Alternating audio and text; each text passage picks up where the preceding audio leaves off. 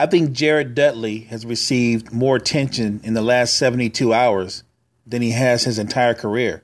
If I'm keeping it 100, before this series, I didn't even know he was still in the league. It's the Cypher.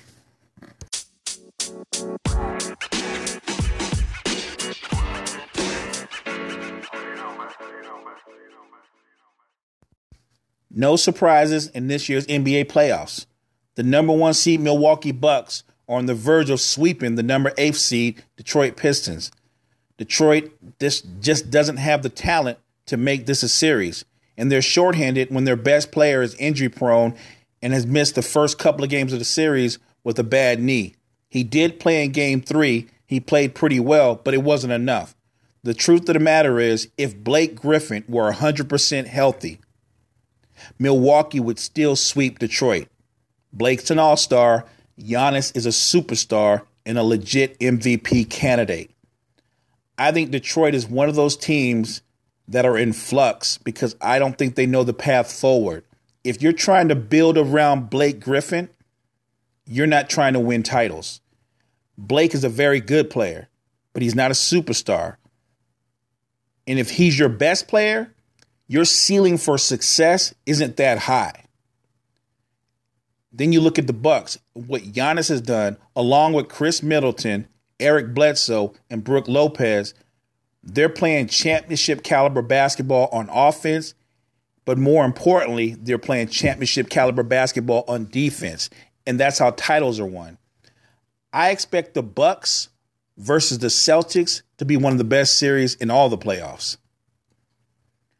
Moving over to Toronto, the number 2 seed versus the Orlando Magic. Kawhi Leonard scores 34 points to take his team up 3-1 over the Orlando Magic. Look, Orlando is a really good team. They're a feisty team. They've had a good season. They just don't have the talent.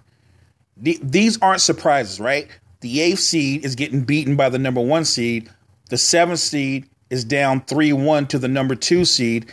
Look, I would actually say it's been a victory in the sense that Orlando was able to get a victory over Toronto. I expect this series to be over the very next game. When you look at Kawhi Leonard and Pascal Siakam, you've got 2 legitimate elite defensive players. And then on offense, Siakam has taken his game to another level. He's averaging over 20 points a game for this series. And if you continue to watch him, he is a young player who's developing into a legitimate all-star caliber player. So now Kawhi has a sidekick to go with what he does offensively and defensively. Both are versatile. Both can guard multiple positions. Siakam's got a post game. He's lethal on the open floor, and he's developing a nice floater when he goes to the basket. Of course, Kawhi's got a strong mid-range. He can shoot the 3, mean post-up game.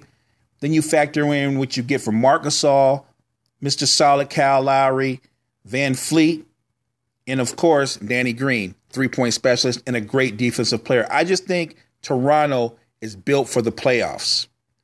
The next series, Toronto versus the Celtics, like I said, that's going to be fun to watch. The Sixers over the Nets. The Sixers beat the Nets to take a 3-1 lead. Joel Embiid, the beast himself, leads the way. 31 points, 16 rebounds, 7 assists, 6 blocks, 2 steals. That's a stat line. That's a superstar stat line. This series is real simple. The Nets' perimeter players, D'Angelo Russell, Spencer Dinwiddie, and Karis LeVert, they've actually played Tobias Harris, Ben Simmons, and Jimmy Butler even. The difference in this series is Joel Embiid. There is no matchup for him. For the series, he's averaging 25 points, 13 rebounds, 4 assists, and almost 4 blocks, shooting 51% from the floor. And look, if he didn't take those threes, my guess is he'd be shooting about 65% from the floor. When you look at the Sixers, if you have any questions about them being a legit title contender, and I do have some, but the main one is a real simple one. It's the most obvious question you would have, and that's the health of Joel Embiid. Can he maintain and keep healthy? That's the key. Now, as far as him and Ben Simmons and their maturity and things like that, sure, that's something that they have to work on. But I'm just talking about Joel Embiid on the floor. On the floor, if he's healthy, Joel Embiid can take the Sixers to the conference finals. But something tells me this is going to be touch and go throughout these playoffs in terms of which games he's able to play. And that might ultimately cost the Sixers a chance to get to the conference finals. The 4-5 matchup versus the Celtics and the Pacers, it's not shocking that the Celtics are up. I think it's shocking that they actually ended up sweeping the Pacers. I thought the Pacers, even without Victor Oladipo, were competitive enough, solid enough that they would get at least one game, maybe even two. But to Boston's credit, they knocked them out clean. And I thought this is the series where it looks like Boston kind of find their identity, where guys are actually playing their roles. In this series, the Celtics had 5 guys averaging double digits. And leading the way was Kyrie with 25 points, 8 assists per game. Jason Tatum, 19 points a game. Then you had Jaylen Brown, Marcus Morris, and Al Horford all averaging in double digits. I like the balance that I saw from the Celtics in this series, but more importantly, I like the way they were sharing the ball and the way they were locking down on defense. If Boston can take this kind of cohesion, this kind of ball movement, and the way they were switching off and on defense into the next series versus the Raptors, that's going to be a great series. That's going to be a 6 or 7 game series. That's going to be must-watch TV. Trust me on that. Over in the Western Conference, remember last week? What was the narrative? Kevin Durant being locked down by Patrick Beverley. Patrick Beverley is in Kevin Durant's head. Golden State's in trouble. And I was being sarcastic. I actually asked the question. It was the title of the last episode, was KD overrated? Just to see the responses I would get. And we'll get into that later in the week. But what did KD do? In Game 3, he goes off for 38 points. He comes back in Game 4 with 33 points, 7 rebounds, 6 assists. Klay Thompson wakes up. Remember, Klay was only averaging 14 points a game for the series. And Klay wakes up and goes for 32 points. Look, the Clippers are a game team. And they've probably got the best bench by far in basketball when you look at what Lou Williams can do and Montrezl Harrell can do productive-wise. They're talented. The truth of the matter is they're fighting each other for 6th man of the year. But when Golden State locks down, when they move the ball around, but more importantly, when they make Durant a focal point and he's aggressive, it's a wrap, period. Now, that doesn't change how I feel about the overall picture, how this season is going to play out. But I respect greatness, and Kevin Durant is a great player. I think the Clippers' season ends on Wednesday, but they've had a great season, and they've put themselves in a position to go out and get 2 max contracts this offseason. They've made themselves a desired place for free agents to want to be. So it's a win for the Clippers to be in the playoffs. I think it's going to be a win for them one way or other once the offseason starts. The Houston Rockets go up 3-0 on the Utah Jazz. You know what? On second thought, there has been a surprise in the postseason. It's this series. It's not that Houston's winning the series, because I picked them to win the series. It's how they're winning the series. They're up 3-0 on the verge of sweeping the Utah Jazz.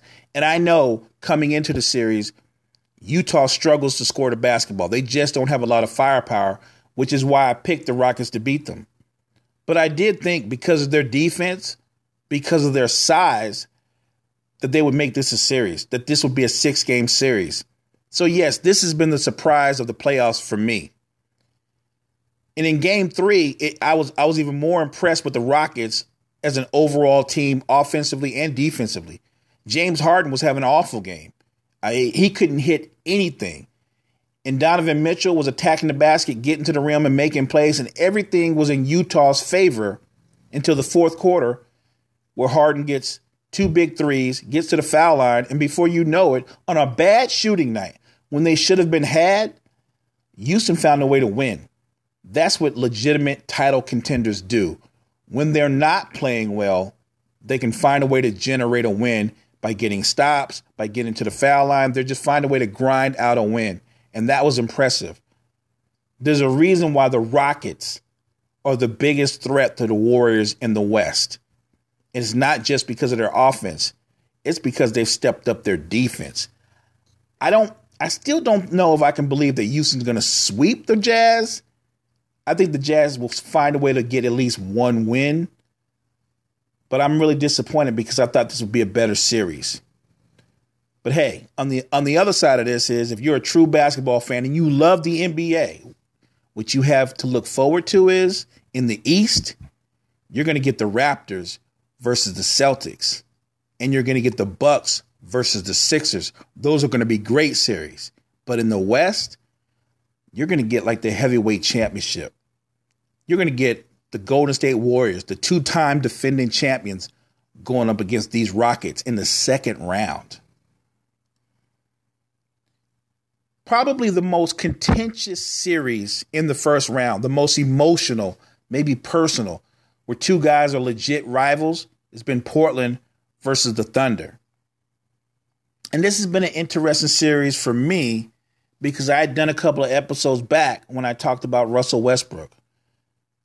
Westbrook is such a unique player. He's an enigma in some ways. He really is.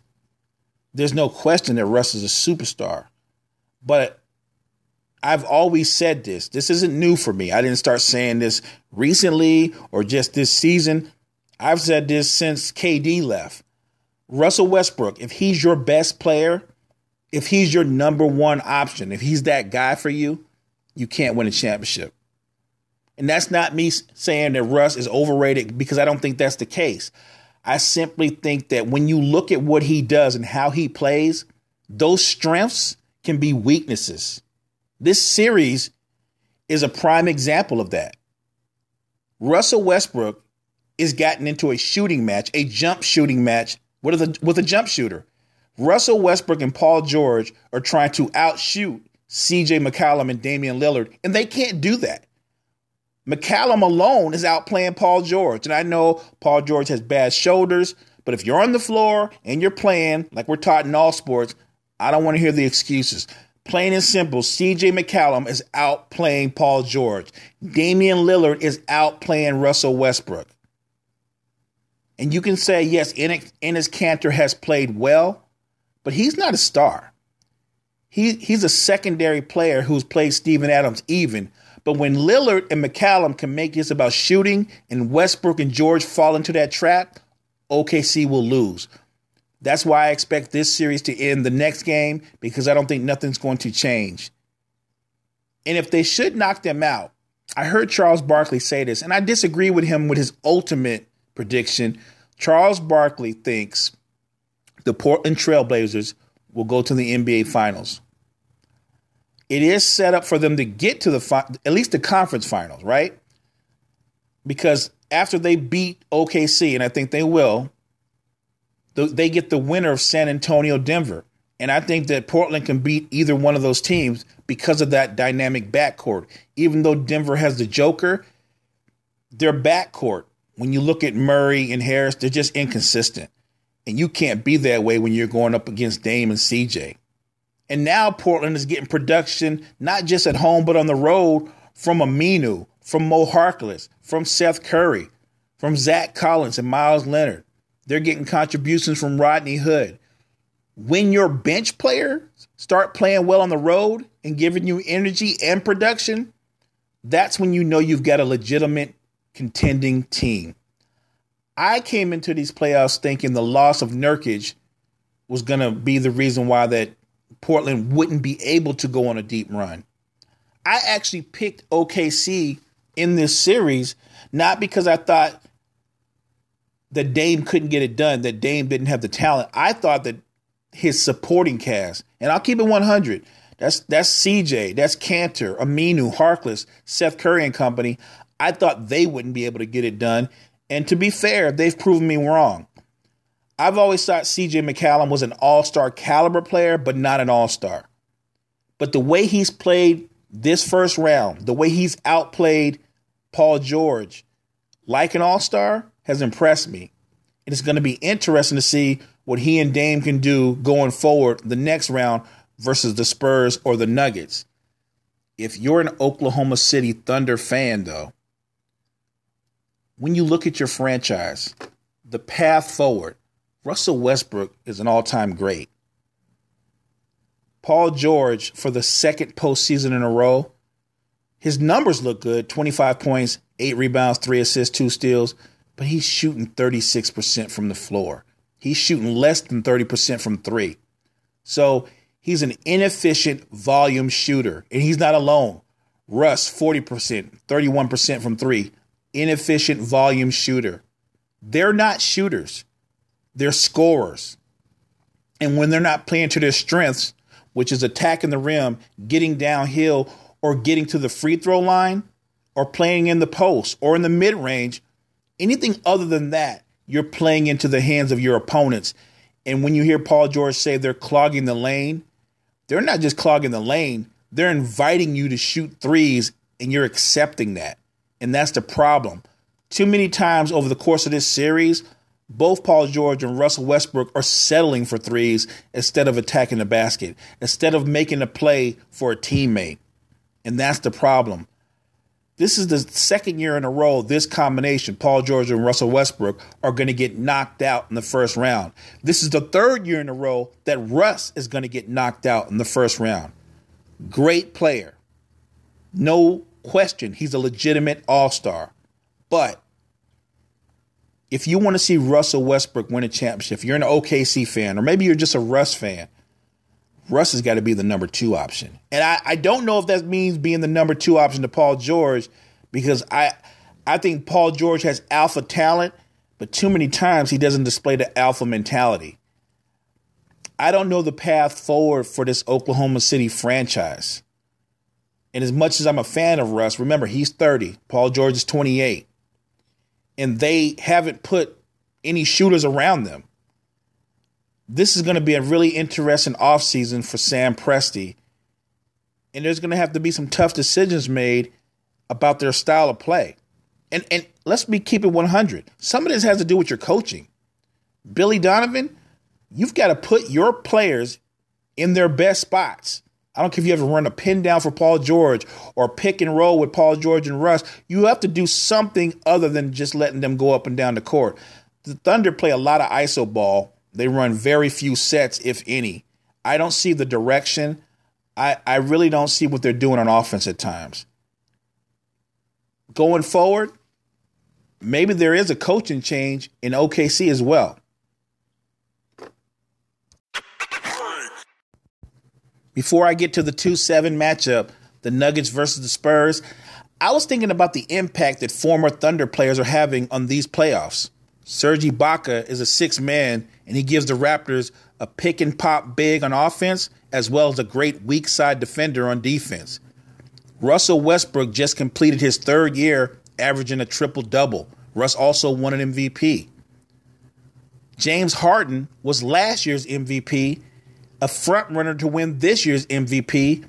His Rockets took Golden State to 7 games last year, and his Rockets, I believe, are the only threat to Golden State in the Western Conference this year. And KD, a member of that same Warriors squad, is now a 2-time Finals MVP. It's crazy to think that at one point, this team, this young group of players were all teammates, that they were all together, that they'd all gone to a finals when they were 23 and 22 years old. That Sam Presti could hit on all those draft picks in a row. That's amazing. And at the same time, it makes you wonder what could have been had they been able to keep that squad together, how they would have developed going forward. But back to the Spurs and the Nuggets. This is a fun series. I picked the Nuggets to win this series. I knew it would be a tough series. And again, I think it still comes down to the Nuggets' talent, their youth, versus the Spurs and what Pop can do with his schemes. Derek White has played well. He's averaging 19 points, 4 assists. He and Jamal Murray are battling, and it really seems like as one of them go, their teams win.